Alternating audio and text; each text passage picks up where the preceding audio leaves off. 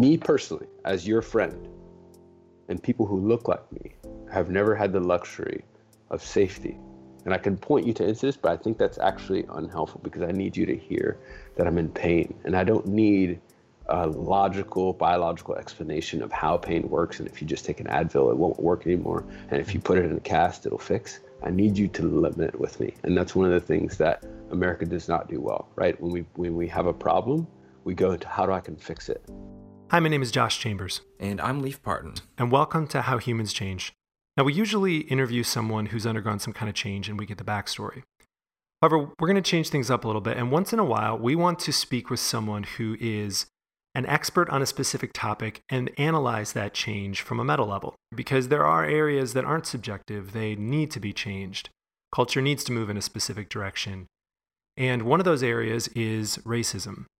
Now, this has been a topic that's been on my mind for quite some time as it pertains to discussing this on How Humans Change, and it was accelerated by the recent events in Charlottesville. So I reached out to a friend, Jason Brooks, and Jason is one of the smartest men that I know. Now, I'll spare the full bio because Jason gives it. He has a very unique story. He's Black, and he grew up in a pretty tough part of LA. His dad was a police officer, and fast forward, he is Harvard educated, speaks 4 languages, I think 4. He is married to a white woman, and as an educator, he has spent quite a bit of time thinking about how to instill virtues and morals into kids that provide systemic level changes for culture as they grow up.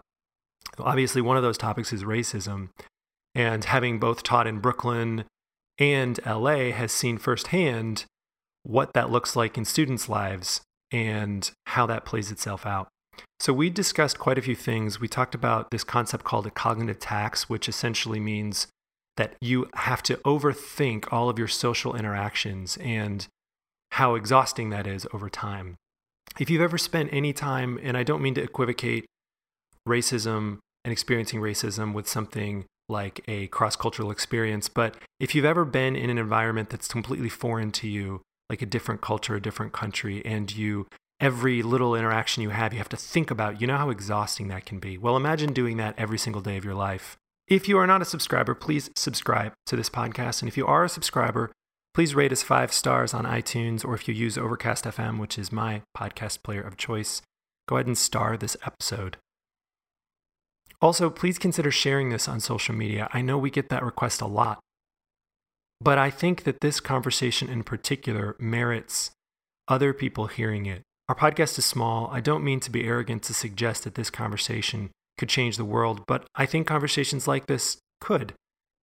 So if you find yourself wondering what you can do to begin to combat racism, to heal some of these wounds, again, I say this with all humility, sharing a podcast episode is very small, but it is something. So consider getting more actively involved. It's something I'm figuring out now with my family. But this might be something that you can share, and I think we can all learn from Jason, and he has such incredible insight that it is worth other people hearing. All right, without further ado, here is Jason Brooks.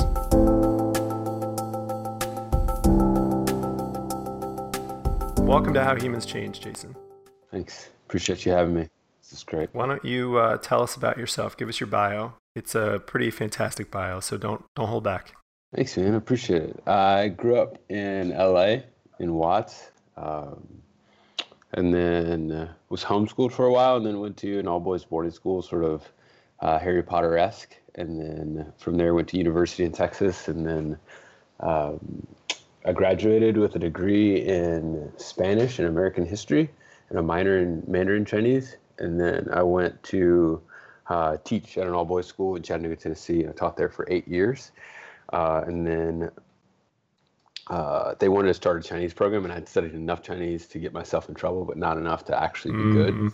So then I took a sabbatical and then went to China for 2.5 years and did a master's in teaching Chinese as a second language, and then came back and started the Chinese program at that school.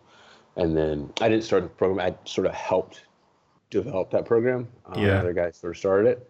And then I was there for another, 4 or 5 years, and then realized there was sort of a gap in my education, and then went back to grad school at Harvard and then studied teaching and learning and really focused on neurolinguistics in boys and how to sort of build capacity when they're learning other languages. And then after that, applied to some PhD programs and got into a few, and then realized that, sort of halfway through the program, I loved sort of education, but at that point it was a selfish pursuit, right? It was really about me and having 3 big fancy letters behind my name, but I didn't really have any meaningful relationships with students or teachers, and that sort of felt like I was mortgaging my soul for just 3 letters. And that's why I never got a PhD too. Just to make it straight. And then from there, I my sisters were living in New York at the time, and then I was like, I need to be close to them because I'd gone to a boarding school and I hadn't really lived with them since I was 14. Wow. So I moved to New York and then taught at a hard charging charter school for 3 years there and learned a ton. And then I met my wife in New York as well. And then she had some health problems. She got sick. So then sort of forced our family to move back to LA where we're both from. And then now I started as the Dean of Students and Faculty at the school I'm at now. And then now my current position is the head of the upper school. So that's awesome. So I'm in charge of the academic and the discipline and the sort of scope and sequence and the vision for the school. So education is a big part of my life, but I'm like a hyper curious dude, right? So I know that I personally do better when I'm consuming a ton of information, and then making connections between that information to see how sort of big patterns work. So my wife always gives me a hard time because I listen to 56 podcasts all at triple speed. Wait, you do all your podcasts like super fast? What's your speed? 125? No, like 2.1. Really? Yeah. That's legit. Oh wow! Have you ever used Overcast, the app Overcast? Dude, that's what I use. That is my jam. Because you can customize it. Yes. You can customize it. It takes out all the pauses. It maximizes the treble, right? Yeah. You can Love get it. one. That really helps. That's great. There's some podcasts though where I feel like if I remove the pauses, it kills all the timing and the comedic, especially the comedic timing, but also just like when you hear someone pause and have to think for a while, it adds to it. You're just like, screw that. I'm going to blow right through it. I'm just strip mining it for information. Just strip mining it for I'm just like big oil. Just like big oil. I'm just like big oil of academics. Oh my gosh. Give me your point. Let me learn a few words. That's great. Well, we are today discussing race in America, which is a pretty light topic. So it should be a fairly easy conversation. Yeah. I had emailed you, for everyone listening, because you and I used to do breakfasts regularly in Brooklyn and had a number of meaningful conversations there. And in light of the last year in particular, for a lot of Americans starting to wake up to the idea that racism exists, or it's worse than they thought, or they're somewhere on that spectrum and looking to move to take action to change things in their local community. So I'd emailed Jason and just said, hey, you're an incredibly smart person. You thought a lot about this. Can we have a conversation about it? And you graciously said yes. So for people listening, why don't you give us a little snapshot of life growing up, where you've experienced racism, and give us some context also of your relationships, your wife, you, all that stuff. Yeah. So unfortunately, because of, the way that this country in particular is constructed, I have to deal with and walk what feels like a minefield of race every day. So there's no lack of stories. But my wife is a beautiful, intelligent, super capable white woman. Just talking within the constructs of America, right? So she's of European descent. And then another, I have a mom and 4 sisters and a brother and a huge family, African Americans. But I think the other relationship that's important, especially when talking about sort of systemic injustice and racism, is that my dad was a cop in LA for 25 years, right? So most recently, when people talk about Blue Lives Matter versus Black Lives Matter, or the opioid crisis or the war on drugs, like I have what I'd like to consider a unique perspective, given that, like when I'm walking around, the cops don't know I'm black, that my dad is a cop, right? So like when I'm interacting with cops, they just see what they see and they don't know the backstory. But then at home, sort of getting my dad's perspective is always helpful. And sort of balancing that out. But yeah, I mean, you were telling us an amazing story. Yeah. When we started having this conversation about just talking to your mother-in-law. Why don't you tell us a little about that? I was talking to her about a time where, walking down the street, I'd seen, I was dressed not in a proper school attire, didn't have my bow tie on, didn't have everything, and had a hoodie on, and sort of had to walk in front of a parent of a student and say, like, hey, I'm Mr. Brooks. I'm your student's favorite teacher, right? And having to go in front of her, and she was terrified that a muscular black guy in a hoodie was like stopping her. The mom. The mom. Yeah. The mom. Because for people who can't see, Jason, you're a CrossFit junkie. You're a fairly muscular guy. I mean, like Leaf and I are a little more muscular, but you're still pretty muscular. Doing the best you can. Yeah. I mean, it's just DNA probably, but you're a pretty big guy. Yeah. But I think the point that really stuck with me was that she, even after she knew that it was me and that she felt safe and that we had a pre-existing relationship that had lasted for 3 or 4 years, just the mental model of a black dude in a hoodie who saying hi was terrifying, right? And like I understand that it's not just on the race dynamic. There's gender dynamics. There's history there. There's a ton of stuff, but it's that calculation every day that I have to go through of asking myself, what was that about, right? So like every time I buy something, every time I try to return a pair of pants, right? It's a fist fight for my dignity, right? Where it's like when I show up with a pair of pants that didn't fit, the question is always like, why didn't they fit? Well, do you have a receipt? And there's just this litany of questions that sort of wrestle for my dignity. Just as in my new role, right? I'm the headmaster. I'm sort of in charge of a division of the school. But often throughout my career, right, when students show up to a Chinese class or looking for stuff, people are surprised that I'm the Chinese teacher, right?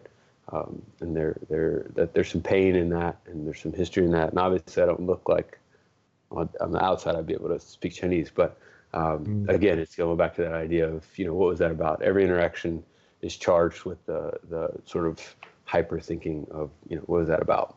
Do you think that's like? Do you ever confront it? I know you're sidetracking you off a story or a set of stories, but when people give you that funny look, is it this weird thing where you're like, well, are they just giving me a funny look because they gave me a funny look? Is it because I'm black? Is it because I'm a guy? Is it something else? Like, is that what you're talking about? You always have to be wondering and curious about the funny looks. Exactly, right. So, and that's a really important distinction to make. This is what W. Du Bois talks about in The Souls of Black Folks, right? Where I think it's unhelpful to create this dynamic of crazy racist white people who are just throwing N-bombs all the time and just mowing people down. Like, that's not really where we are. But there's an empirical cognitive tax on somebody, whether it's a woman, a trans person, black person, anybody who has to consider every interaction and the history and the backstory behind that interaction. It's a really interesting phrase, cognitive tax. Yeah, and it's wearing, right? Like that. Yeah. When you have to, like I said, in every single interaction, right, is a fist fight for my dignity. I'd prefer never to say that I went to Harvard, but often I have to play that card just to have a seat at the table. Well, and we've also talked about in the past that you have to download and memorize a large, like a catalog, like a catalog of white pop culture in order to be able to and just fit in and feel like you are not being judged. Don't put words in your mouth. Whereas the inverse obviously isn't true. That's White culture doesn't necessarily have to. There's no requirements to understand popular black culture And you're not only having to face that in daily interactions, but you've got this like stuff you have to memorize, right? That's right. Right. So like people talk about, a lot of people hear this term code switching, right? Where I talk a certain way to different folks, right? Everybody does that to some extent. But what you find, and this is what James Baldwin talks about in several of his essays, Fire on the Inside being one of them, where he talks about just to survive, just to not get killed in this country, just to go to work, right? We see a guy on the side of the road panhandling, and like the first instinct is say, hey, go get a job. If that guy goes to get a job, he has to understand Friends references. He's got to understand Tom Petty and the Heartbreakers. He's got to understand Metallica, right? When the ambient music is playing Welcome to the Jungle, right? Like he's got to understand so many references because the default cultural thing in this country is whiteness, right? Often his white compatriots and counterparts won't know much, if anything at all, about his food, his culture, his home, what he likes to do. Yeah. Because so much of the default is on white, and I think it's important to clarify. I don't ever find it helpful in these sort of conversations to accuse, but just to identify, right? Yeah. Because if we're actually going to get our way out of this problem, we've got to identify it and then move forward. So I just want to be careful that when I'm saying these things, it's not. I'm just not very interested in accusing, but incredibly interested in reconciling. Yeah.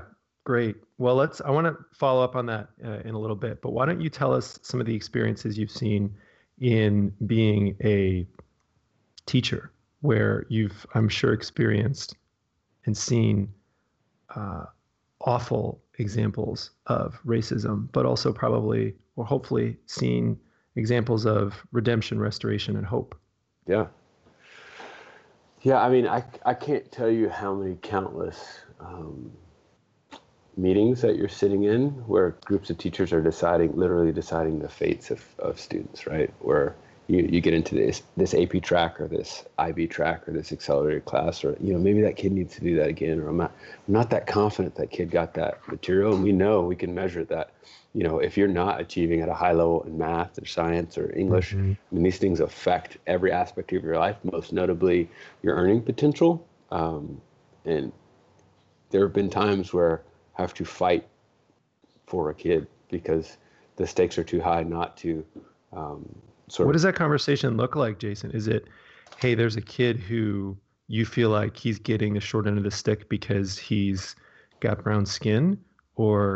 And then if that's the case, how do you actually have that conversation? Is it a conversation with Caucasian teachers? What's going on? Yeah, I mean, a lot of it are systems, right?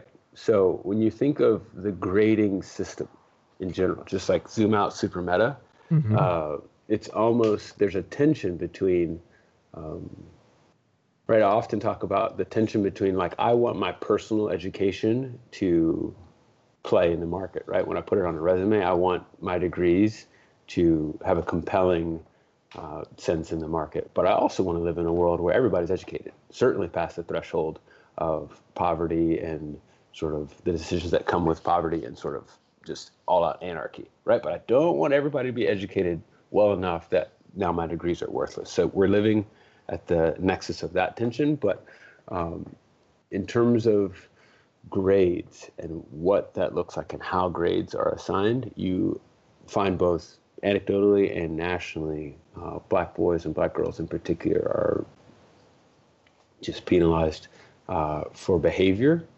or for a perceived threat that is not always equitable with their white counterparts. And that's disturbing, right?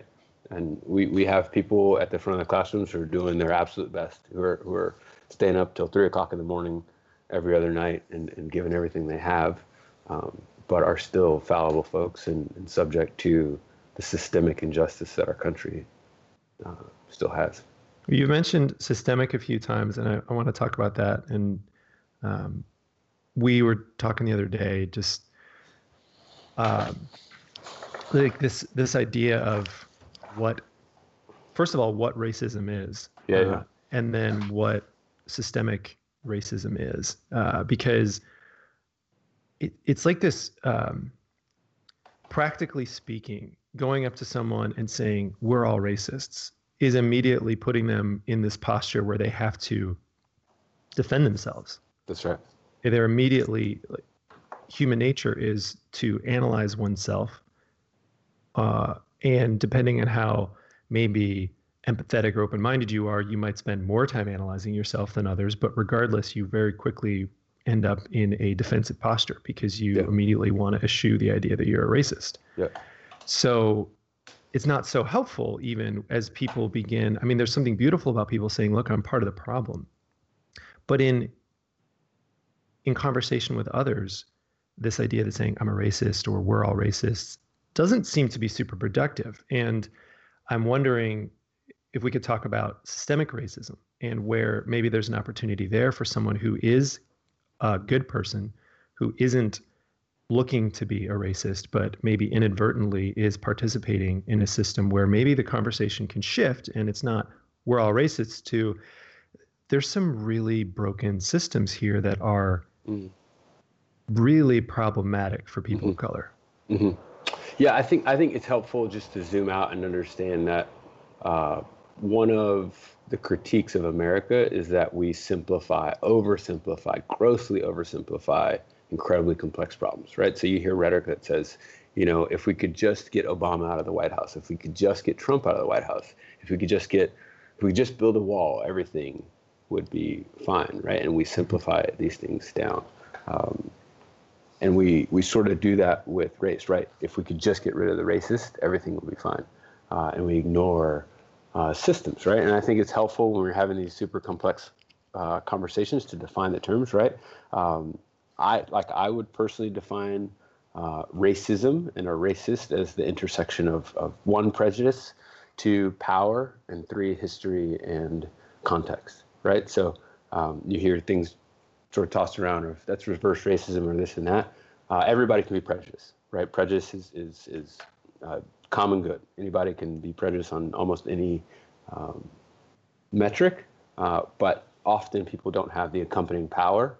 And then if you think about the history of this country and the context, that's the third piece that sort of makes the triumvirate of what I would define as a racist. So talk about the last one, because, and let me repeat that back to you. Prejudice, that's the obvious one. That's the, oh man, that group of people does things differently and that's wrong. Sure. Then there's power, which is I have the power to affect their lives for better or for worse. Exactly. And then how does history play into that? Right. So history and context play into it because you, through your parents, school, education, church, synagogue, etc., download a certain set of values, right? Download a certain sense of the way things should be, right? Mm-hmm. And that informs the way you wield that power, right? So if to move it off race for a second, if people should work hard for their money, right? If people should go out and get a job, well, when you have the prejudice against the person who's asking you for your hard-earned money, and you have the power whether or not to give that person the money, well, then because of this history and context that says people should, right, that informs that decision. So that last piece of how things should be is what I got it. So it's like when you're saying history too, it's the culture that we are all we all grow up in without even half the time realizing it. And exactly. And that's the hardest part from my perspective of this whole conversation, because when you talk about the way things should be, no one notices it by default because it's the way it should be, right? Like I don't notice that my books on my shelf are the way they are because that's just the way they should be. I notice things that are out of line, right? So when trying to talk to people about, hey, like racism is a real thing, prejudice is a real thing, we're like, no, this is the way it should be. This is the only way I've ever seen it. Well, I think that's so interesting because if this construct you're providing is basically going back to what I was saying earlier, we are only talking about prejudice right now, aren't we? Mm-hmm. That's where the conversation is nationally right now, isn't it? Mm-hmm.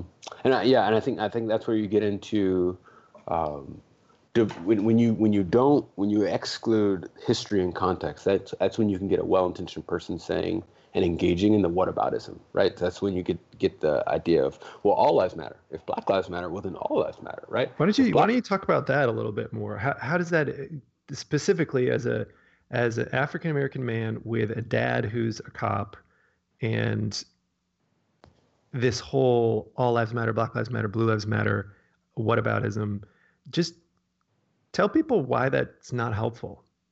Yeah, I mean, I think whataboutism, you just wouldn't do it in your relationships, right? You wouldn't if your partner came to you and said, "Hey, you haven't done the dishes in 2 weeks." You wouldn't say, "Well, what about the laundry I just folded?" Right? That person is bringing to you a specific hurt, a specific issue, and to what about that person, not only is painful, but it doesn't help move the ball forward, right? If I came to you and said, "Hey, my ankle's sore, can you help me, doc?" And the doc said, "Hey, what about you got great hips, man. Like you like no hip replacement in your future. Yeah. Like your whole body matters. Your whole body matters. Yeah. You're gonna be good. Like if you just use that left a little bit and walk on your hands, you'll be fine." Like it's ignoring the pain that I'm bringing to the surface, right? Because when you're saying Black Lives Matter, of course white lives matter, but and all lives matter, but all lives can't matter until Black Lives Matter, right? So and we're not, and this is Michael Shea does a great bit on this, right? We're not talking about should be more or less than, or it just matter. Just let's just get them on the table and say they matter, right? We're not. Right. So thinking about this might be also where history and context comes in, because if you bring it down to that granular individual level, any relationship that's about winning is going to end quickly. Yeah. So if you're trying to argue with your wife or roommate or whoever, and the point of your point is I want to win, well, it's over before it started. That's right. But something happens, and I think a lot of people intuitively understand that. But when you start getting into culture, context, history, large swaths of people behaving a certain way, that idea of winning becomes more and more present, but more and more inconspicuous at the same time, doesn't it? Where it's like now it's about, well, I'm not allowed to recognize that Black Lives Matter because justice is scarce and I got to win. I have to win. White has to win, or blue has to win, or all has to win. No, I hear what you're saying. And I think this has been one of the haunting thoughts that goes past this country's founding, goes all the way back to Rome. But Thomas Jefferson says it really eloquently when he says, he's talking about race, or he's talking about slavery, right? And this is a man who famously had, scores of relationships with the people he owned, with the women he owned. And he says, we had the wolf by the ear. We can neither let the wolf, slavery, go. We can neither hold him or safely let him go. Justice is on one side of the scale and self-preservation is on the other, right? So when we talk about, and this is Thomas Jefferson, right? This is like one of our founding fathers. This is like Monticello. This is UVA, right? This is Charlottesville, right? Yep. So when we talk about, they were just kind of doing the best for their time and they didn't really know any better, like that's not true. That's not true. This guy's writing this to a buddy in 1820 saying like, hey, I know this is messed up and I don't really know a way out. And if you frame it on winning, right? Winning an argument, like, sure, you can win the argument, but you will lose the relationship. And like what I'm saying when I say Black Lives Matter, or hey, brother, sister, listen to me, right? I'm saying like, I'm hurt and there's history and context that is hurt. And while this one specific incident, right, of a unarmed black man getting shot, sure, you can justify he was high, he didn't have a shirt on, he reached, he didn't comply. But what I'm saying and asking you to listen is say like, there are 400 years, 500 years in this country where a black body has not been safe, and I don't feel safe, right? I don't. There's like 30 things I want to ask you out of this. Am I cutting you off? Do you want to finish? Well, I just want to like highlight and say to the history, the context that like me personally, as your friend, and people who look like me have never had the luxury of safety. And I can point you to incidents, but I think that's actually unhelpful because I need you to hear that I'm in pain. And I don't need a logical, biological explanation of how pain works. And if you just take an Advil, it won't work anymore. And if you put it in a cast, it'll fix. I need you to live it with me. And that's one of the things that America does not do well, right? When we have a problem, we go into how I can fix it, right? And this is reflected in our games, right? We like just understand American history. We're a country that revolted. Revolutions don't work. Look around the world, right? Turkey didn't work. Syria's not working. right? The Arab Spring, like those revolutions got a lot of people who revolted killed. We're one of the few revolutions that worked. And then we reinforce that atypical narrative in the games we play, right? So we're like, hey, I'm down 4, bottom of the ninth, bases loaded. You know what? I'm gonna hit a home run. Yeah. Right? You're not supposed to win that game. Halftime, down by 3, I'm gonna shoot a half-court shot. I'm gonna win, right? Hail Mary in football, like you're down, you've played poor the whole game, but I got 1 second on the clock. Let me just throw this thing up, baby, right? So we reflect that winning a revolution in our games, and again, going back to the point earlier, that just becomes the way things should be, right? But when you play out the arc of injustice, that's not everybody's experience. So to say, hey, you should just throw a Hail Mary and win every time, that's not, you wouldn't ask a football team to win like that. So why would you ask a group of people? Well, it also seems like one of the things I'm hearing in that, and I've thought about this as well, is people seem to want to talk about they don't want to talk about it, but it seems like embedded in this is this idea of who's hurting more. Mm-hmm. Because when you say Black Lives Matter and the response is, well, all lives matter or blue lives matter. Yeah. Let's go with blue lives matter because that's a little more specific. Blue lives matter. I'm probably going to get in hot water here, but in its best form, let's say it's because your dad is a cop or your husband or your wife is a cop and you have experienced pain and trauma as a result of that. So you've got your own wounds, and you're hurt. So you're coming back with essentially my pain is more painful than your pain. That's what I'm hearing when that response is. What do you think of that? Is that wrong? Am I mishearing that? Yeah, I think so. When you get into the suffering Olympics, right, everybody's trying to win their event. And it goes back to this idea of, if you're trying to win the argument, right? Like when I say this hurts, I need you to not say anything and say, tell me more. And I need you to tear up a little bit and say like, hey, I can totally see how that hurts. And then when you come to me later and say, I fear, right? And this is my mom, this is my house, right? Like when we're talking about blue lives, I understand when every time for 25 years my dad left the house, like there's a higher than likely chance he may not come home, right? But those are two different conversations. And to bring both of those pains and both of those hurts into the same conversation and try to process it at the same time, we're just going to shoot past each other, right? Do you walk away when someone comes back with that now, Jason, or do you try and pull some relational jiu-jitsu and actually re-engage in a different angle? Yeah, I mean, it really depends, right? So in this current political climate, self-care is really, really huge for me in taking care and not fighting every battle. So sometimes I'll engage, and other times I just have to disengage just out of self-preservation. But Leaf and I have been having conversations lately about self-care in the context of how you treat other people. We were discussing the other day how just a better way to live when someone comes to you and says, I'm hurting right now. It's just inarguably better to be like, I'm sorry. Yeah. Tell me about that. Yeah. Like, let's say your friend did something stupid. You know it's stupid. They may or may not yet know it's stupid. But they've come to you and said, in so many words, I'm dealing with the emotional repercussions of having done something stupid. And most of us, my first reaction still is, well, that was stupid. Yeah. Have you thought about not doing this stupid thing? Like, well, let me help you figure out how to fix or undo or rectify.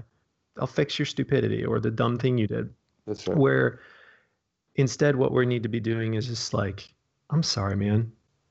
I can see the emotional repercussions are hurting you. That sucks. Let me just sit with you in that. And that's just such a better way to live. But I don't know how well I've done with that over the years.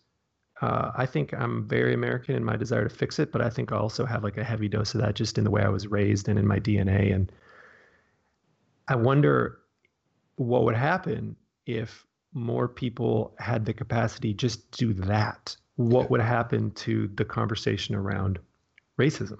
Yeah. If you find more people saying, I see your pain, I'm sorry. It sounds super hokey and Mr. Rogers, but like a hug, a beer, and a meal, right? Like like the power of physical contact. I mean, this is not my opinion. This is like empirical science, right? Like this is why one of the reasons that people go crazy in solitary confinement, right? Because you don't have any physical contact, right? When you're in pain, one of the best things neurologically for your brain is a hug, right? And just say, hey man, like tell me more, right? When we're sitting down over a meal, good meal, just saying like, tell me about yourself, right? And it's hard, it's easier to critique and push back and do the stats and do the horse jockeying over big stats, right? 11 million people got killed in the Holocaust, da da da da. But when you ever meet or in the presence of a Holocaust survivor, that's an altogether different experience. Yeah. And it's because there's a connection with another human being, right? Because it's easy to talk about stats, right? There's distance there. But when there's proximity, right? When you're close to somebody who is in pain, you are designed as a human being to nurture and to be in solidarity, right? And that's the ask. And like how do you get into solidarity? The same way that you meet people your freshman year of college, right? You go to somebody's room and hang out, right? You go to a party and hang out, right? You play frisbee. You engage. That's a great segue into what do you do about segregation? What do you do when you've got a group of people, right? You got a group of people over here who are like, I really want to do something about racism. They look around, 95% of their community looks like them. Sure. Do we get up and move, get a new house, try and find a neighborhood that is predominantly the other race, move in and try and become a different type of neighborhood? And then you get called a gentrifier, right? Yeah. What do you do? Yeah. Zooming out, meta level, I think the original sins of this country leave us 250 years, 300 years later, making these crazy, it's the worst would you rather ever, right? Where it's like, do I do my part to reconcile this thing, but put my kid in a crappy education system and have that affect them for the rest of their life? Or do I stay here and take care of my kids who are the next generation, are the hope, all these, beautiful things, but then they don't have access to people who look differently, right? It's like, so I think understanding that context and from that context, giving yourself a ton of grace, right? And saying that like, you're doing your part without getting left off the hook, but it's about engaging. It's about having the super awkward conversation of like, hey man, I don't really know how to do this, but like I eat 3 times a day. Like one of those times we should do it together. Or like, right? Yeah. Like, hey, like I really like craft beer. I really like, rare whiskeys from Kentucky. Like, would you want to try out one of those things? Or like, hey, can I come to you? Like, do you like these things? Can I go with you when you get your hair cut? Right. It's really about, there's no special sauce in developing cross cultural and cross racial relationships. The thing I will say is that often well-intentioned white folks have a neutral or negative experience and then give up.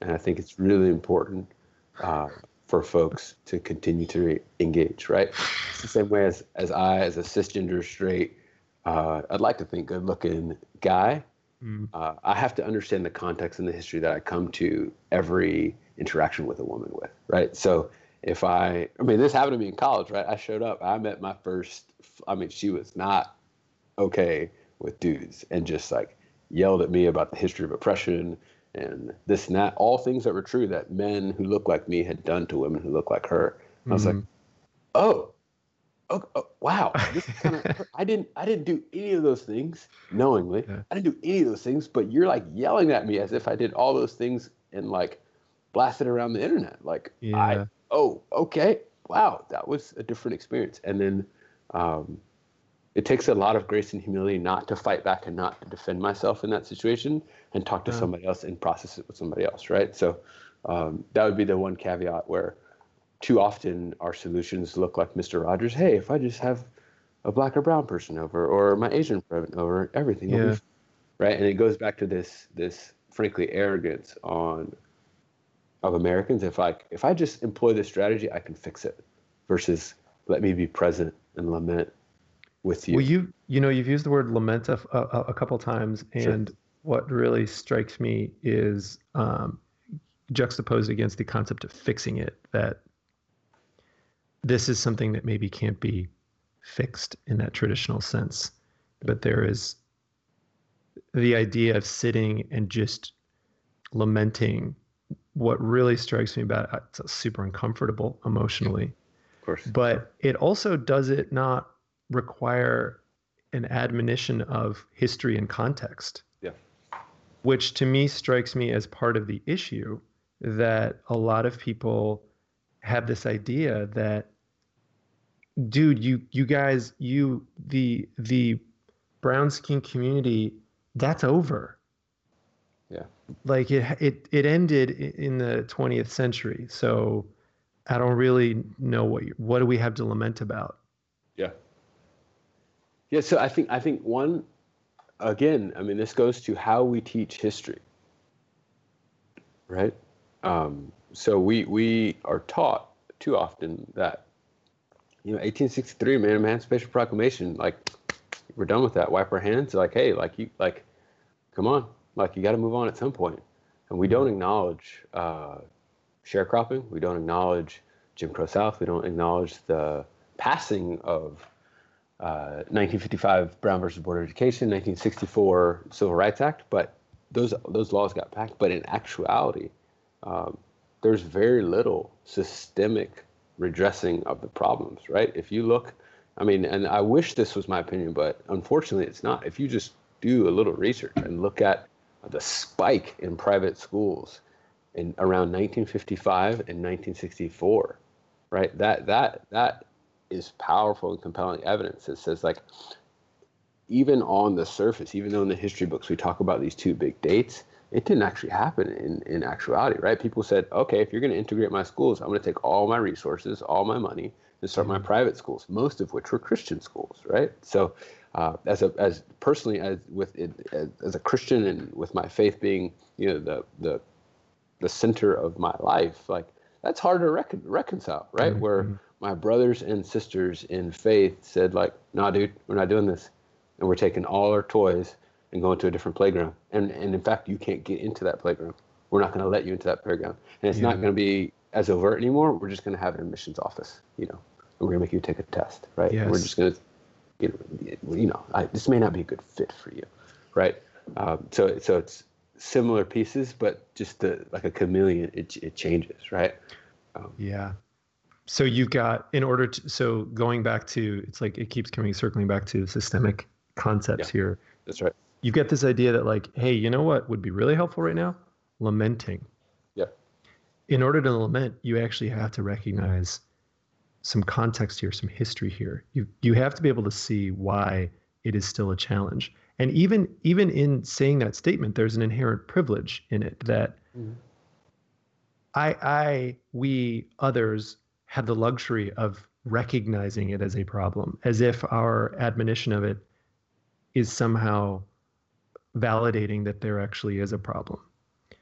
It's this whole weird, gross cycle of, well, in order to lament, I've got to actually believe that this stuff even exists. So I'm getting, like, tied up here in all the different nuances of it. But there's this weird privilege in it that seems like part of the problem also. Yeah. And I think privilege is a word that is, again, sort of like racist, thrown around so much that it loses, the tip of that spear gets really dulled. And, we know that, right, when something's dull, it's just going to do more damage than actual good. Not very often has a person, it's happened more times than I'm comfortable with, but every day people don't walk around and call me the N-word, right? That just doesn't happen, right? But racism 2.0, 3.0 have evolved in people who hold those views, create banking systems, housing systems, educational systems, religious systems, tax systems, right? And then pull their hands off and say, well, we're just all going to live by the laws, law and order, right? We're a country of law and order, right? And it's pushing the onus onto systems, but we just ignore. We're willfully blind to the fact that I talked about earlier, Thomas Jefferson was one of the guys who created these systems, right? This is the same guy who wrote "All men are created equal," and you heard the quote, right, where he's like, "Hey, I got this wolf by the ears, and I can't really let him go." Yeah. So this is the guy who created one of our original systems that we just grow up in and think it should be this way, but we ignore his input into the system, and that's one of the calls to action for recognizing systemic racism, right? Because I think there's many well-intentioned white folks who can legitimately say and truthfully say, like, hey, like, I didn't do any of this stuff. I'd never owned slaves. I didn't call you anything. I never discriminated. As far as I know, I didn't fire or hire anybody because of this or that. Like, I don't get it when you're saying these I'm things. not actively engaged in prejudice. Yeah, I wasn't at Charlottesville. I think that's disgusting. The worst thing you could call me is a racist. Like, what else do you want me to do? Right? Yeah. And I think that's the allure, and that's the elixir of systems, right? Because they're created, they're faceless, they just move, and they're big machines. They feel intractable. They feel daunting, right? What are some of the worst systems, Jason, that you can think of? And I know putting you on the spot, but you've studied some of these systems. What are some of the examples that you've seen that are the most egregious? Right. So you just got to follow the money, right? So when you talk about education, and when you talk about housing, and when you talk about access to wealth, when you talk about access to banking loans, right? I don't know how many of the audience members will know about redlining, but redlining is a process outlined in almost every major American city where certain chunks, certain zip codes, banks were not allowed to lend money to African Americans to buy houses in those zip codes, right? In many of the deeds that still exist, I mean, it's disgusting if you look closely, but many of the deeds will say, like, hey, you can buy this house, but you have to promise that you won't resell it to an African American family, right? So, that's still, for people listening, that's still happening, because this is the type of thing where, like, well, I'm okay, sure, that happened in the 20s. Yeah, no, yeah, it's still happening, right? And still, it's breathtaking to go and look at the original deed and see that line written in there. You're like, oh my gosh. When you talk about an actual person putting an input into a system, right? It just feels like a system and just happens, but somebody actually wrote that sentence, hit return, put it in an envelope, and sent it off and signed the document, right? And it just, 15, 20 years, 100 years later, it feels like, oh, that's the way it's always been. But housing is a big system. Education is a big system, right? Again, zoom out. We don't have to fund education through property taxes.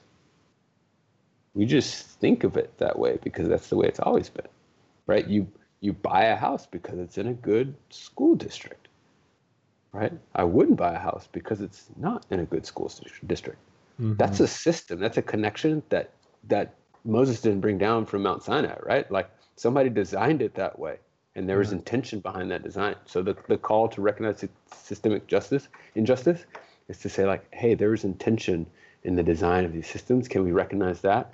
Once we recognize that, can we work towards a solution? Well, let's talk about that for a second too. And I don't know how to do my next question. It's like a devil's advocate question. So let's say you're saying that some of these systems were created with intention. Yeah. So it's hard to argue against don't resell your house to someone who is Black there was clear intention there. Mm-hmm.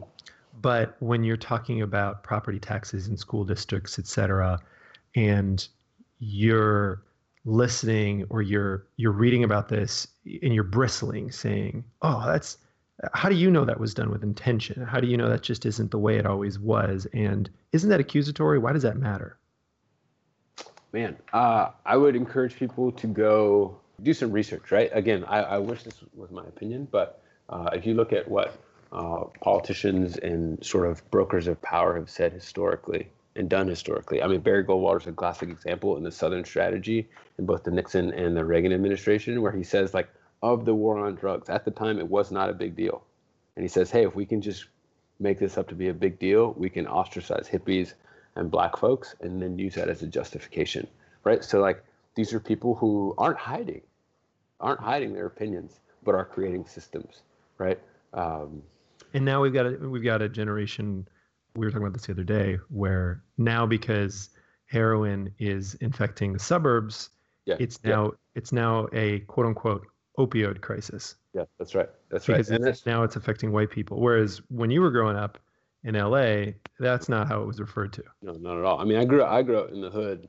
I mean, I grew up in Watts, right? So, in the early '90s. So this is like, I mean, Mhm. when Tupac talks about city of Compton, city of Watts, like California love. I mean, that's where I grew up, Yeah. and the LAPD at that time and place were an occupying force with bad intentions, with a ton of malice in their hearts. And I can tell you, um, I've seen many a man abused and hurt by cops that were not emotionally connected to the city and that to that part of the city, and that does damage, right?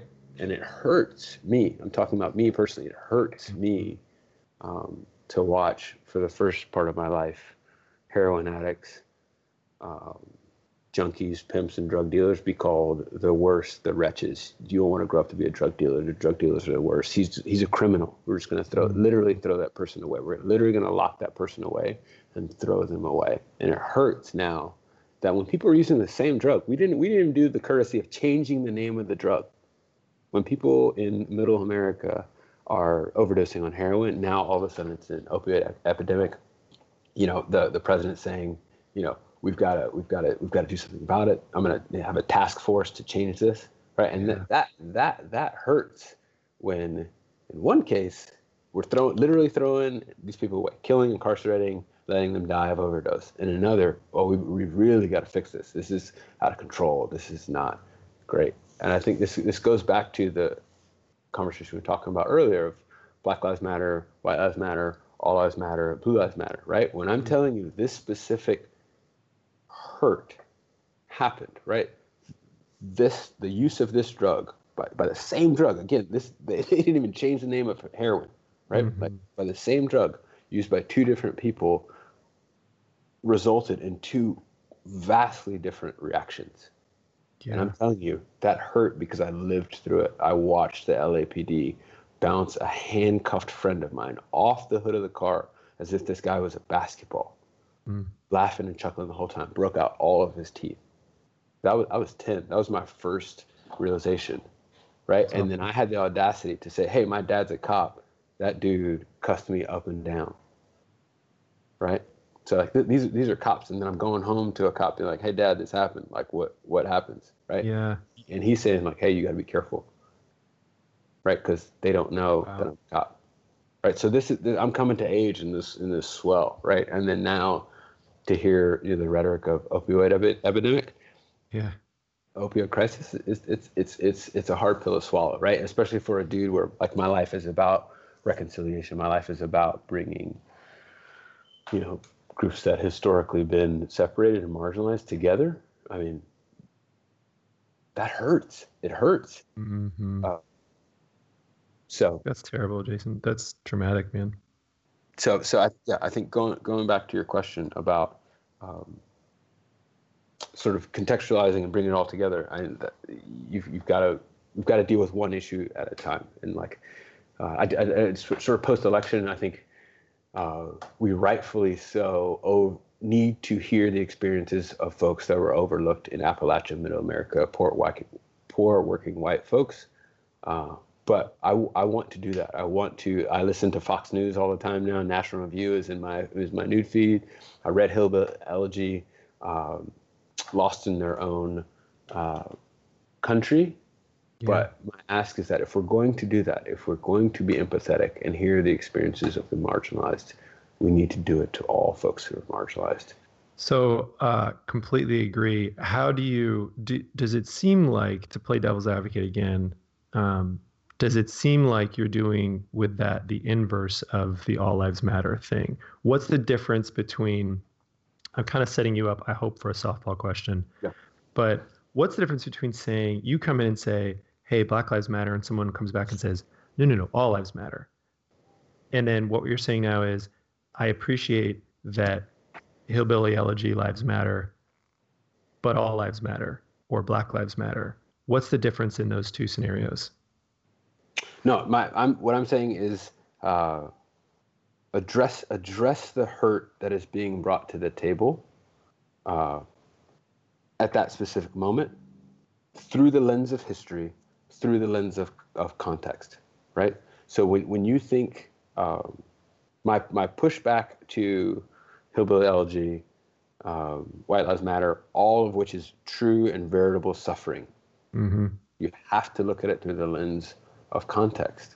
One of the original sins, and this is Andrew Jackson, right, the first populist president, who says, like, hey, I want to expand suffrage to all white men, right, poor white men included, right? And that's a bargain, it's a gamble, it's an exchange of, hey, I'll give you this whiteness coin that plays even though it's against your economic interest. And this is what King is talking about again in Selma, right, where he said powerful power brokers have sold poor white men a bill of goods that says, like, hey, you're still going to be poor. You're still not going to have any access to education. You're not going to have access to any of the resources that can change your life. But at least you're white, and at least you're not black, right?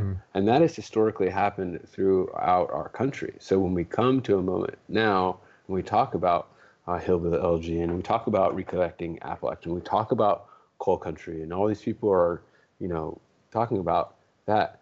That is hard for me as a black man to hear and to stomach, because when the same economic forces pushed black people out of Detroit, when they brought black people from Africa here, right, when they forced people into chattel slavery and Jim Crow South and sharecropping, there was no national outcry to hear those stories. There was no national outcry to rectify. There was no national outcry for politicians to stop through the Rust Belt, so to speak, and hear those people's stories. And that's hard. So if we're talking about specifically how it affects black folks in this country, we have to look at that history and context. And then we have to understand that there was decisions and systems made where poor white folks were split, right? Where the economic interests of poor black folks and poor white folks and poor folks in general were split down the middle of racial lines, right? And if I can make one last point, I would challenge your listeners of how many people sort of off the cuff know about Bacon's Rebellion. Bacon's Rebellion happened early in our country's history, and it was one of the first cases where Nathaniel Bacon brought together the interest of poor folks, right? Poor black slaves, poor free black men, and poor English immigrants, and said, we need to fight together in class solidarity against these injustices. And they got slaughtered, but there's a reason. Again, you talk about educational systems, how history's taught, all these things. There's a reason people don't know about Bacon's Rebellion, because it's the precedent of the country said, like, hey, irrespective of race, we have more in common, because neither one of us can get a loan to buy land. Neither one of us can get our kids into the schools we want. Neither one of us can, save enough money to buy our wives a nice diamond ring. Like, we have actually more in common in terms of being on the other end of exploitation than this race thing does, right? And that's sort of brushed under the table. And then poor white folks are given, hey, just use this white token, and we'll give you a little bit, but not enough where you can actually change the system. Yeah. So it's this, going back to early in the conversation, talking about scarcity.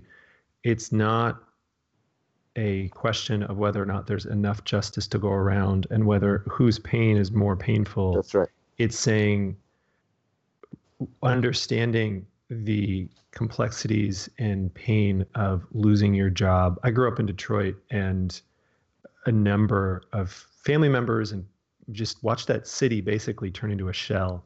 Yeah. So it's not saying your pain is less important. What you're recognizing, Jason, is the reaction to that pain is so dramatically different. Yeah. And that is an example that can be used as a litmus test of where we're at, or where your own heart is at even. Like if you're looking at the coal miner who's lost his job and you feel it more, well, it's not necessarily fair, because if you're a family member or you know someone, you're automatically going to feel it more. But the national reaction, collective reaction of one group of people experiencing pain versus another group of people experiencing pain is a good measure as to where we're at in terms of valuing those lives and valuing their suffering. Sure. I mean, and I think often it's sort of the table crumb dynamic, but there's enough justice to go around. Yeah. Right. And we talk about justice as if it's a scarce resource, and that's just not true. We talk about justice as if only black people can get it, or only blue people can get it, or only white people can get it, and that's just fundamentally not true. And so what do you do right now? I'm sorry. Go ahead, Jason. And if you enter that paradigm, you fight, and this is again your brain, right? You fight when humans have a fight or flight reflex, right? When you enter a scenario where you're fighting for scarce resources, yep, you engage differently and you fight differently, because you're not fighting for you're fighting for your existence. It's an existential threat if justice is a limited resource. So if justice is a scarce resource, then I have to fight you when you say yellow lives matter, because there's only a limited amount of justice, and I need some of that justice for my red lives, right?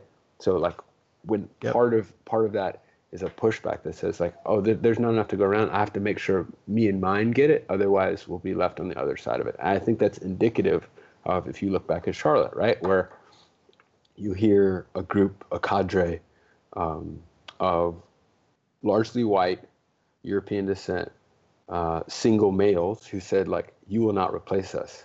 We're becoming the minority. We're fighting back, right? And that to me is indicative of, that in this system we've created, being a minority is not a good thing. Because if you were okay with being a minority, you wouldn't be out here. Yeah. Right? So the inverse of their argument to me reveals that we've all understand that to be a minority is not a good thing. And it is worth fighting. There's winners and losers. There's power and there's powerless. Exactly. So when I say there's enough justice to go around, that is in some ways a revolutionary act, because that means we must design the system to unleash this justice. So speaking of we're transitioning maybe into healing. Sure. Huge question.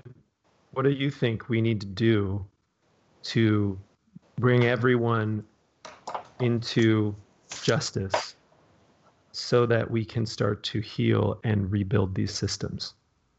Yeah, man. I mean, this is the question, and people who are much more intelligent than I have wrestled with this for a long time. I think my first ask would be to lament again, just to feel the pain, and to tie your boat literally with the brother or sister who has been affected.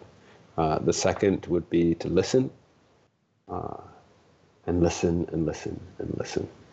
Because we know this, right? We know this just from school, right? Like I can't solve a complex math problem if I don't really have an understanding of the problem, right? I can't really write a solid essay if I haven't read the book, right? If I've missed and skipped a whole semester of class, I can't sit down and write that final exam because I don't know what's going on. I'm just sort of running my mouth, and in many ways causing more harm than good. Mm-hmm. And then once you have a functioning, working understanding of the problem, then I would ask people to assess where they are explicit and complicit in these systems and work to redress that. And that is in some ways the biggest ask, because that does mean to some extent sacrificing your privilege, sacrificing where your kids go to school, sacrificing what churches you attend, sacrificing your comfort, knowing that other groups of people have been grossly uncomfortable for all of their existence here. And I have a beautiful example of a guy that I work with where he helped found the school that I'm at, and he has put his blood, sweat, and tears into creating it. And we came to a scenario where, I mean, he's a white guy, and we came to a scenario where there was sort of a power vacuum, and he could have justifiably and rightfully taken that power, but he loved me better than any white man has ever loved me and gave me a huge chunk of power, in a way that I think makes us all better. The community saw and recognized his giving up of that power. I certainly did, and I am now both personally loyal to him in a way that I would have not have been, and I would have understand if he took it, because he helped found the school, blood and sweat and tears. It's his school. I'm the guy who came in late to the game, but that's one small instance of redressing some of the past issues. And we've talked, at length about that, but it's those sort of stories of saying, both in, like where do I have power and how can I use it to, to make lives better for folks, right? How can I use it to redress some of the wrongs? I have one. I have a lot more questions, but I know we're starting to get close to time. How do we do that? How do the race that's in power or the group that's in power, how does one do that without furthering the power that they're in, or without patronizing the group that they're attempting to help? For example, earlier this year, there was, I'm going to blank on all the names right now, but there was a female senator. I think she was a senator. Kamala Harris from California. I think it was the particulars aren't as important as the story itself, but essentially what happens is she's putting up a stink around a specific issue. Mm-hmm. And then it takes a group of old white guys. I don't mean that sounds derogatory. It takes a group of white senators to say the things she's been saying for years. Sure. And that group now gets lauded as the heroes of the story. And so they're using their power to affect change for a minority group, but the minority group's been saying this for years, and the minority group is now rightfully like a little bit pissed, glad that the thing went forward, but a little bit pissed. What do you do with that, and how can we behave in such a way that doesn't further that power dynamic and, like I said, is patronizing towards the minority group? Yeah, I think that's happened very recently with the sort of John McCain becoming the hero of shooting down healthcare, and when several other female senators from Republican states had sort of taken the stance way earlier than he ever did. Mm-hmm. And that's probably another conversation about sort of the dynamics between men and women. It's exactly this. I think it's that kind of idea. Yeah. Yeah. And the pieces moving, eerily the same way. Right. So I think what people can practically do is amplify the voices of people at the margins. And that means you should shut up, right? You need to not talk, right? Like it's funny because I was about to talk. I'll never forget. I had been teaching for about 8 years, and I was feeling big for my britches, so to speak, and piped up in a faculty meeting, this and that, and one of the older, wiser faculty members is, hey dude, like we got this. We know how to do that, right? So in terms of amplifying the voices, fiercely advocate for, but please don't speak for, right? So advocate for, create space, and then put that voice in the space that you fought. That's a way to be an ally, right? So if I want to fight and to actually, get my skin in the game and be an ally, one of the ways I would do that is to use my power, whether it's at church, my home, to invite people over, to have discussions about race and injustice and all that stuff. But in those spaces, give the mic, give the power, give the seat of power to the folks who've experienced it. So one other question about groups of people. You had mentioned before that one of the things we all need to do is learn more. And for the record, we're going to get a list of books and articles from you and post this on the blog post when we publish this. But one of the things that strikes me is the person who is predisposed to learn more about context is already well on their way to arguably fix this issue in their own life. Now, they might need a catalyst, but there's not going to be a whole lot of convincing needed on, hey man, this is a problem. Because the type of person who's open-minded and empathetic enough to go do research on an issue is likely, I would have to say, and this is stereotyping, not going to be in the camp of racism's not a problem. There's no such thing as systemic racism. But then there's this other group of people who are, I'm a good person and I'm not a racist, but who are not predisposed to do research, who are not predisposed to open their hearts and listen and hear these things. Is that group of people, can we ever get through to that group of people? Is it worth spending time and energy getting through to that group of people? Or is this something where we treat them in love and respect, but work with people who are already where the soil is ready for planting, so to speak? Yes. Got it. Yes. I think it's both and everybody in between, right? So folks are at different points in their journeys. And for me, I have to force myself, I have to will myself to see the image of God imprinted on every person, irrespective of our disagreements. That said, I'm not able to reach nor engage everyone, but two quotes immediately popped to my head. One is from Mother Teresa, where she says, we fight because we've forgotten that we belong to each other.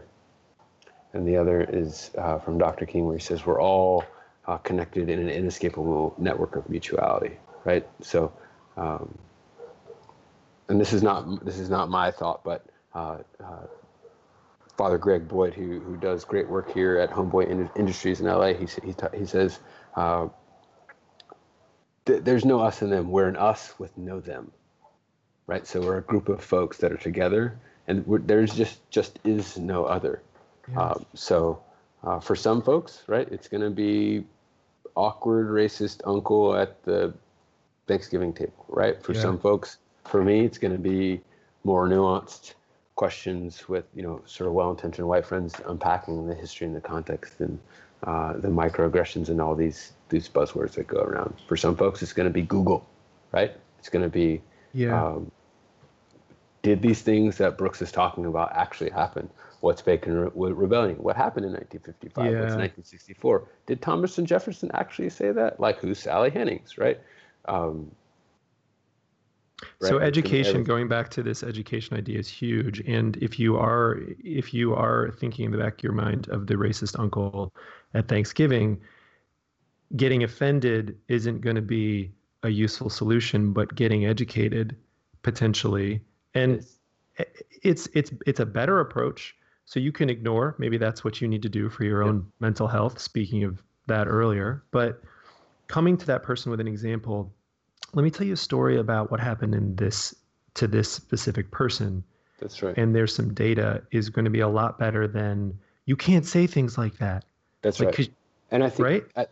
I think that's right. And I think one of the things that, if we're talking about, I'd be more interested in a conversation, if we're talking about deconstruction, I would be more interested in a conversation of construction, right? So embrace the hyphen is one of the things that I've said in the past, where if I'm just black and you guys are just white, then we have a history of conflict, and we have a history that is of impasse.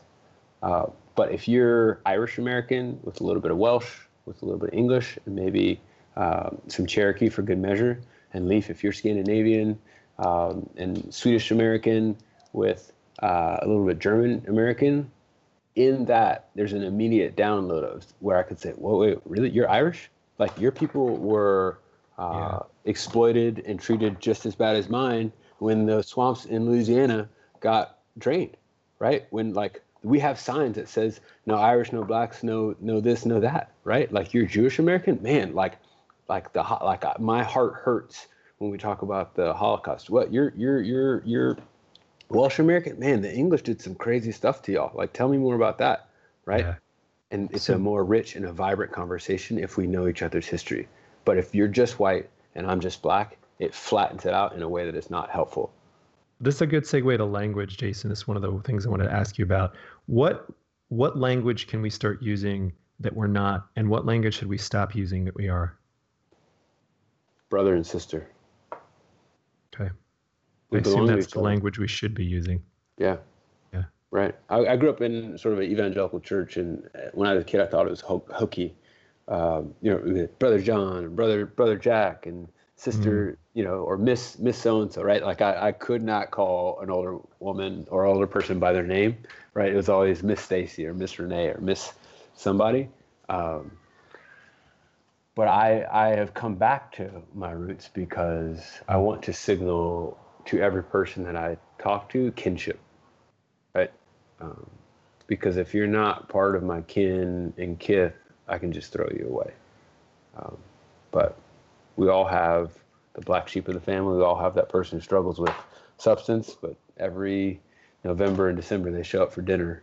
And no matter how they smell or what they've done the night before, there's a place for them at the table because they're part of your family, right? And that is one of the shifts in terms of language that we can engage in, because it takes the disposable nature. We have to fight against a culture where, not to pick on Snapchat, but right, we take disposable pictures, we take disposable phones, we have disposable cars, we have disposable food, we have everything that can be thrown away. And I never have to really think about the consequences, but people cannot be disposable, right? And one of the ways to reinforce that and to fight back against that is to address each other in familial terms. You're my uncle, you're my grandpa, you're my dad, right? And I'm connected to you because I am you and you are me. We're interconnected, right? And this is not hokey dokey California hippie stuff, right? Like there's only one earth, man. Like we are literally connected to each other, right? I literally cannot throw a human being away. I can't just expel. I can't throw garbage away. It goes affect somebody else. Like we're all connected. It's the pale blue dot, man. We're all in here together. So whether or not you want to acknowledge it, we are brothers and sisters. So it's helpful to reinforce that in our language. I was struck by some of the language, before you go into the language we should stop using. I was struck by some of the other words that we've used here, that you've used here. Things like, instead of saying slavery, maybe not always, but the people they owned, he owned someone. Just something as subtle as that. Hearing, it's arresting to hear slavery is almost inane now. That's right. But hearing that they owned someone, wow, that's different. Yep. Talk about the cognitive tax, things like that are, wow, yeah, I haven't thought of it that way, or geez, that's really helpful. Yeah. No, I think, and this might, move to another conversation, but I think racist, prejudice, slavery, privilege, those are words that have, their cutting edge has been dulled. Mm-hmm. So when I say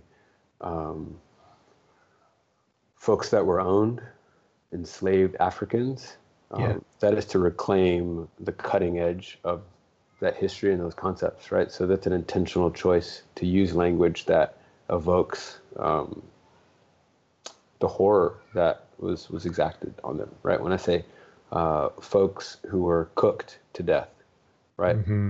To talk about the Holocaust, that is to evoke the brutality of that. And just to jump in, I think one of the things that I see as someone who specializes in communications is the exhaustion that comes from people thinking that sometimes there's a new word in town and I just can't keep up and I'm exhausted, and goddamn those politically correct people. That's right. Some of the reason that has to happen is because words, I think that words need to go through cycles of redemption. That's right. Where they have to evolve, because a word gets adopted, it means something now to a large group of people, it gets watered down, and the only way to redeem that word is to evolve it, find a new phrase, and then come back to it. That's right. And it happens in everything, not just this. It happens in every industry, where after 2 years, that next hot thing becomes the word everyone's using, and now it means nothing. And it has to evolve, right? Yeah, that's it. What are those words that we're using? Sorry, go ahead.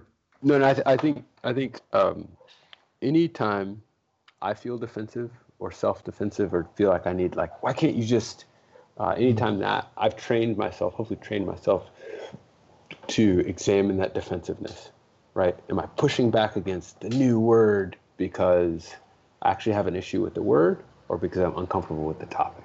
If I'm uncomfortable with the topic, I need to do some work there on rooting out why do issues of trans issues, why do issues of LGBTQ, why do issues of immigration, why do those actually ruffle my feathers, right? Like, why do LGBTQI XYZ rah, rah, rah, right? Why is there another letter? God damn it. Exactly. Why is there, if there's another letter, right? Like, your issue isn't with the letter. Your issue is there's a deeper rooted issue. That letter is just the leaf on the tree, the fruit that's blossomed from a deeper root system that demands investigation.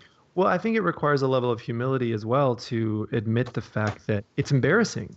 Yep. It's downright embarrassing to use the wrong phrase in a group of people. And to be fair, the politically correct crew can often be quite rude in their that's right. telling you that that's the wrong phrase. So it is embarrassing, and it requires a level of humility to say, geez, it does in some ways foster an unnecessary timidity in preventing people from candor in these conversations. This is again going back to my role as an educator, right? It is interesting and fascinating every time to interact with a white toddler who points out that I'm black, right? Mm-hmm. Like they'll often point up and say, "Mom, he's brown. He's not black." Right. And then mom is like flush red. Oh my God, we got to go. Just like, right.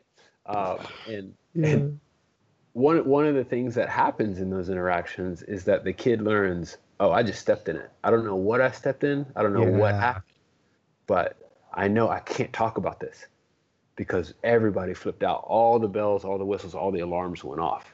Right. And it's with grace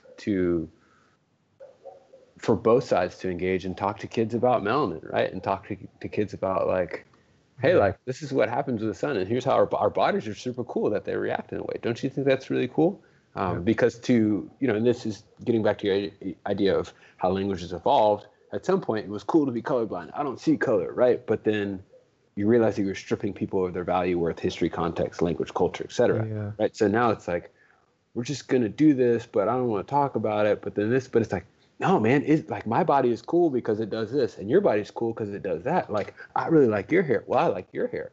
The problem is when we assign value, that's historically where we've gone wrong. When we assign value to the differences, but the differences are cool, right? Like, who wouldn't want to have red, white, black, and blue when you can do the Technicolor version versus just the black and white TV, right? Like, right, HD, 4K, all this stuff is great.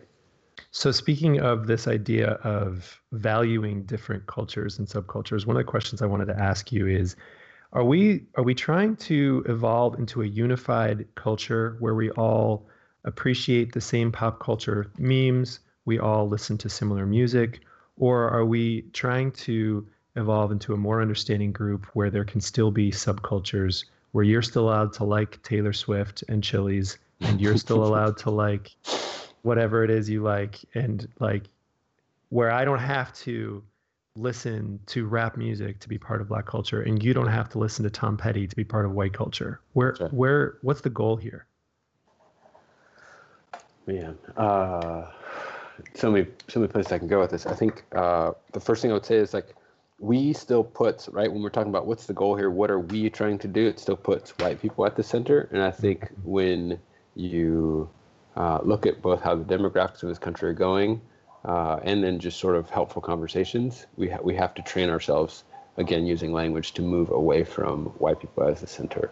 The goal is that we would be able to live into the beautiful ideals of our country, right, where all people are created equal and have an equal and equitable, not just we're starting from the same spot now, but historic wrongs are being righted, have an equitable pursuit of life, liberty, and happiness, right? That's the goal. That's one of the few things that keeps me going in this American experiment. Yeah. Right?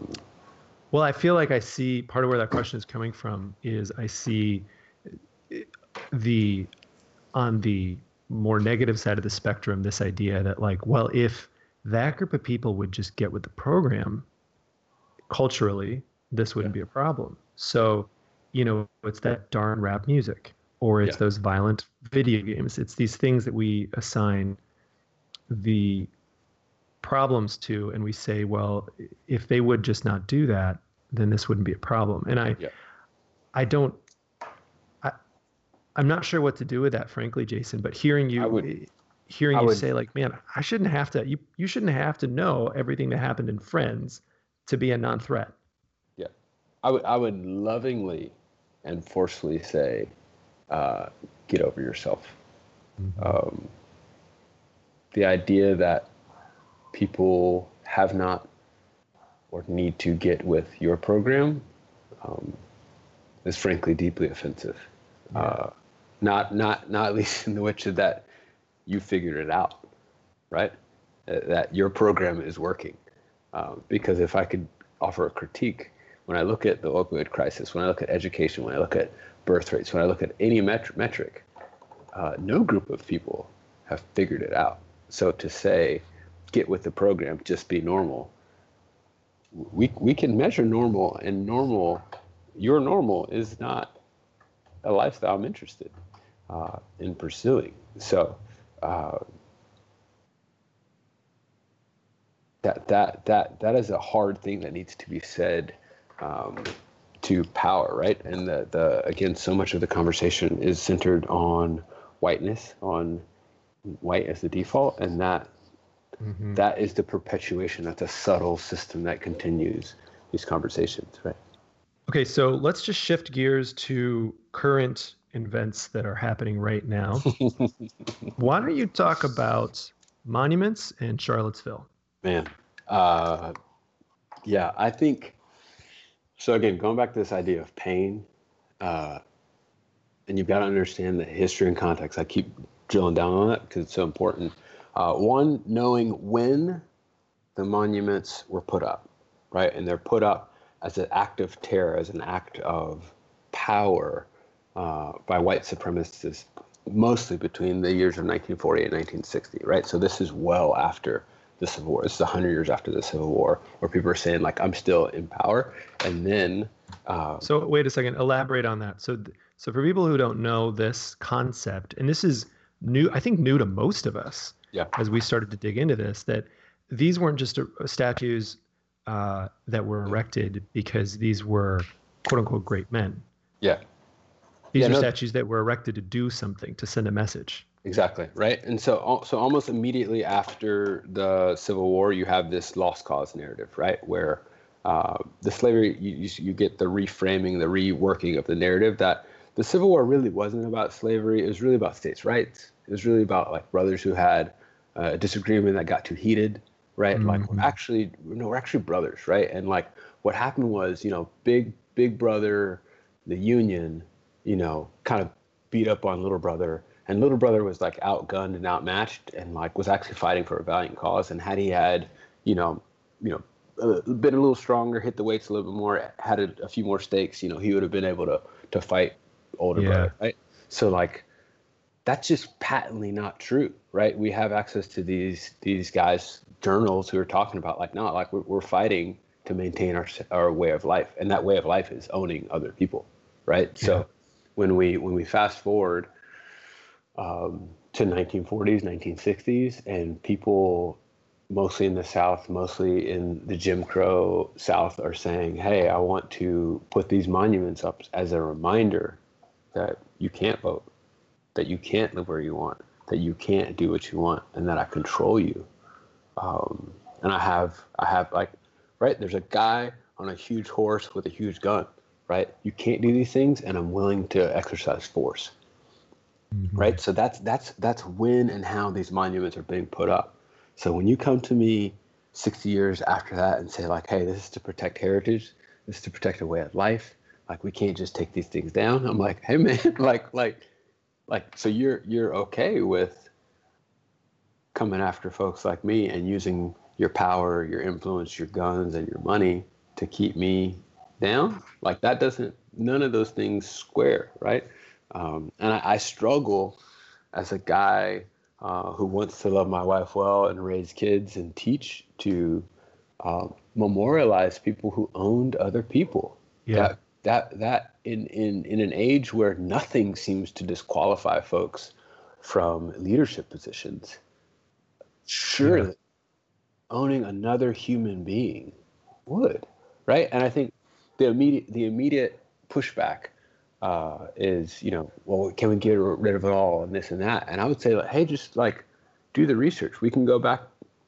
John Adams was one of the founding fathers, abolitionists, pushed really hard against slavery. We do not have a monument to him. He's the only president not to have a monument, right? Well, only founding father not to have a monument, right? So when you talk about Washington and Jefferson and these guys, like, I appreciate you what you did. Good luck, man. But you owned humans, and that has to. We have to say something about that, and to not is to say something about that. Yeah. So let's President Trump. Go ahead. And if I could put a fine point on it, right? A valid critique of me and my own faith would say, hey, like, you like idolize David, right? David did some gnarly stuff, right? Like he, got a guy killed, rape and adultery, doing all kind of stuff. But he's still, air quote, the apple of God's own eye. I would go back to something I said earlier. Hell or high water, I will force myself to see the image of God in every other human and will not throw people away. Mm-hmm. It feels an extra step in a direction I'm not comfortable with to lionize these folks and to worship them in this American civic religion that somehow glorifies an age where people like me were under constant attack. That's the step that, I can learn from Robert E. Lee. I can learn from Stonewall Jackson. I can learn from Ulysses S. Grant. I can learn from these guys, right? I can learn from George Washington, Thomas Jefferson, everybody in between. But to raise them up on another pedestal, that for me is where I would draw the line. So President Trump comes in and says, "Where does it stop?" and gives his slippery slope speech and starts talking about monuments that are on the National Mall. And when are those going to get rid of? Thomas Jefferson is one of those guys. Yeah. Where should it stop? Yeah. I think if we're serious about the conversation of reconciliation, if we're serious about the conversation of redressing the historic wrongs, we can't do it.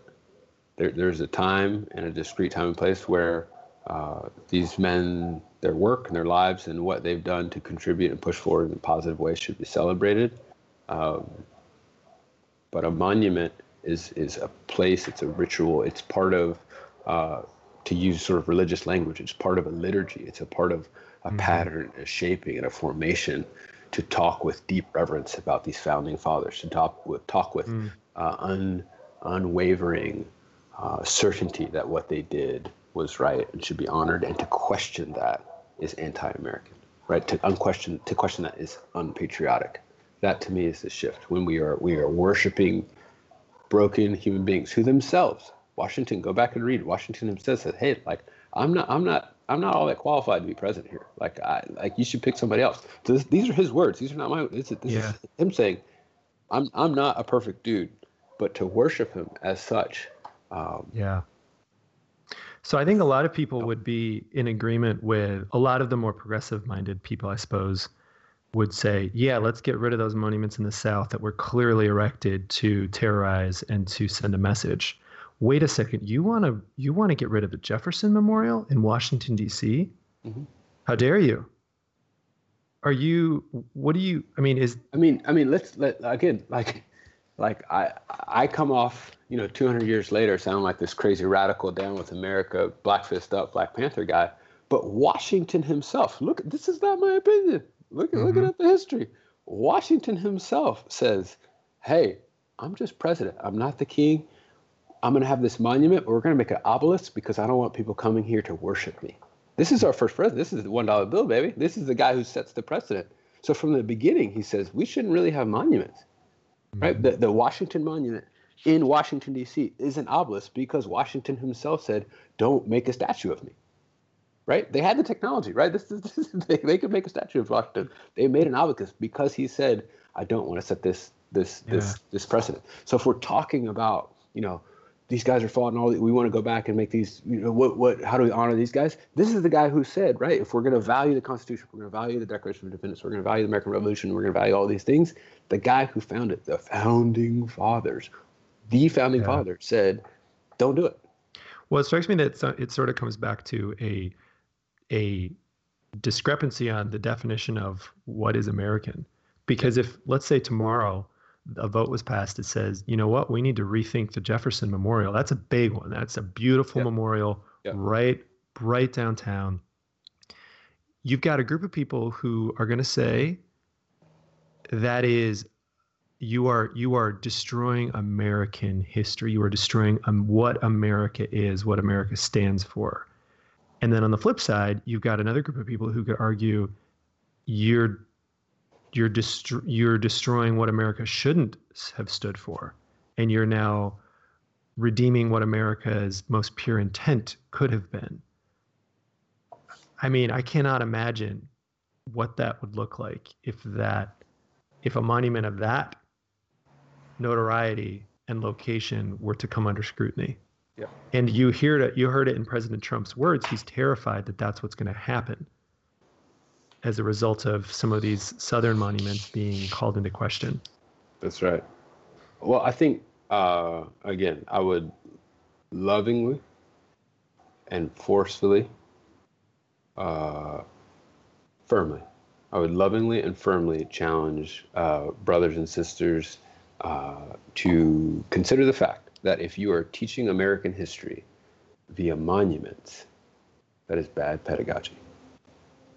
Mm-hmm. Like, you are not doing a great job as a teacher. So if the goal is to teach American history, monuments are not the front line to do that work. Did you hear the recent one of the early, I think maybe it was even first ever revisionist history episode? Yeah. Where he's talking about the Birmingham Monument? No, not the Birmingham Monument. It's the different one where he's talking about the crap, I can't remember her name. The English artist the woman who was inducted. You remember this? And he brought in the story of Princeton. Yep. And that now famous speech that woman gave.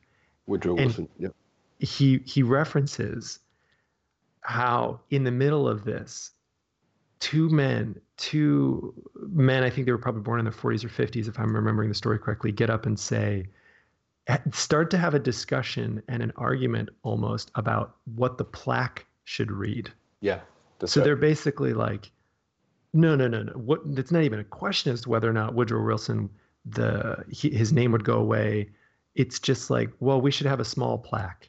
Yeah. And then they immediately jump into, let's discuss what should be on the plaque. That's where the discussion is. And it's reminding me of that as we're talking about someone as prominent as Jefferson, where that I'm assuming is where a lot of minds will end up going. Well, okay, well, sure. Yeah, it was bad. He did some bad things, but let's just, alter a little bit.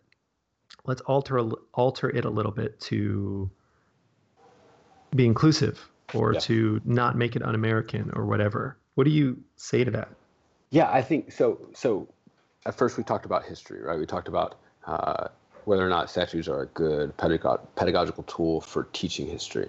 I think we get into another altogether different conversation. We talk about heritage and how do we commemorate, celebrate the good, bad, and the ugly of heritage. And I think that's where you get bogged down in the weeds around plaques, around is it a park? Is it Emancipation Park? Is it Founding Fathers Park? Does Jefferson have a tree? Right, those sorts of things. I am interested in a conversation where the Declaration for Jefferson in particular, where the Declaration of Independence, his relationship with Monticello and his relationship with Sally Jennings and his relationship to other founding fathers are all in concert and in conversation. And as I hope to be remembered as a well-rounded, incredibly flawed, nuanced human being, I would just ask the same for, I would hope that Jefferson would ask the same, right? Yeah, that makes sense. This idea that they're sort of gods or semi-gods, or it's just not helpful, and it creates a mythology that is frankly hard to live up to, right? If you memorialize something, you set that as the ideal, but then I don't leave any space for error, right? So then if I'm to be a good American, I can make no mistakes, and then if I do make those mistakes, I can't reconcile, and I can't correct those mistakes. I can't say I'm wrong, because this is the standard. The standard is that you're perfect and you made no mistakes. And I think that's one of the things that we get into trouble with when we say things like, America's the best country on the planet. Well, if you're the best country on the planet and you make a mistake, you can never admit that you've made a mistake because you're the best country on the planet. Yeah. So then you forced yourself with this rhetoric. You've backed yourself into a corner that you can never get out. And we all know we've made mistakes, but you can never say, we lost the Vietnam War, we lost this, we didn't do this right, we did slavery. We can't say this because we're the best on the planet, right? So it's a call to lament and humility. So let's shift gears a little bit, because I probably could talk to you about this all day, honestly. But just maybe wrapping up a little bit to personalize this a little bit. I know you've seen quite a bit of, like we said at the very beginning, both sides, the dark and the light of racism and redemption in the context of education, having been doing this for quite a while. Are there any stories of hope and redemption that you can share with us that illuminate what we could all aspire to? Yeah. Well, I think one of my biggest teachers is my wife. And she, when I'm most frustrated with my white brothers and sisters and want to sort of throw them away or write them off, she reminds me every day that there's at least one white person in my life who won't let me do that. And she's just incredibly loving and meets me where I'm at, and challenges when necessary, and learns and laments and does all the things that give me hope and encouragement. So I think it's important to acknowledge her. I think the other sort of zooming out to national trends, like when I look at the speed at which LGBTQ issues and trans issues particularly have gained traction, especially with younger students, with my students, that gives me hope in terms of timing. There's not this requisite 50-year period for attitudes to change, right? When you look at trans folks' issues in particular, in an incredibly short amount of time, there's a huge amount of goodwill, public goodwill, to protect those folks. So that's encouraging, right? When I look at the footage of protesters and the violence, the unnecessary tragic violence and murder in Charlottesville, one of the things that's encouraging to me is that when you first look at the footage, it's really hard to see who's on what side, because there are white people putting their bodies on the line for causes that affect me, and they affect everyone. But it's encouraging when you look at footage from the 50s, 40s, 50s, 60s. It's clear where the lines are, right? You're like, oh, that is happening, right? But one of the things in terms of hope and actual progress is that you look at what happened a couple weeks ago, and there are white people who are putting their bodies in literal harm's way. And that, to me, is an encouraging sign of solidarity and allies who are not just there in word, but also follow up in deed. And that, to me, is encouraging piece. So when I look at my wife, my students, what's happening nationally in Charlottesville, and then my little godson, who is the cutest kid you'll ever meet, but the love and deep affection that we have for each other is a sign that this whole construct of race is hogwash, and that human souls are designed to connect with each other, and we're designed to knit to each other. So it does feel like, when you just zoom out, can we all just agree how stupid racism is? Yeah. I mean, just like the fact that there is a slight chemical change, slight DNA shift that brings about melatonin differences, and you're like, this is what we're this is what we're segregating around. That's right. It's so dumb. Yeah. And I don't mean to say that to trivialize the pain and suffering, because it's a very real thing, but you just look at it and you're like, oh my God, how are we doing this? Yeah. Yeah. So last question for you. Yep. What's one thing that you would encourage and exhort everybody to do after having heard this?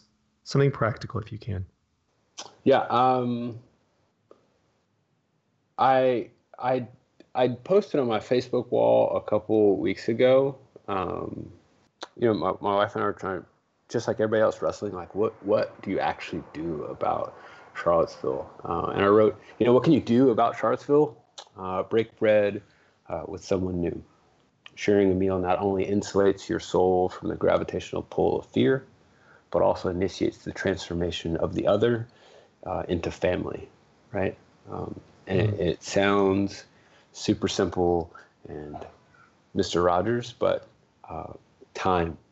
spending time, logging the hours of time with somebody moves the needle faster in deeper ways than you could ever imagine. So go eat some food. Thanks, Jason. Yeah. Man, that was great. Right on. Appreciate it.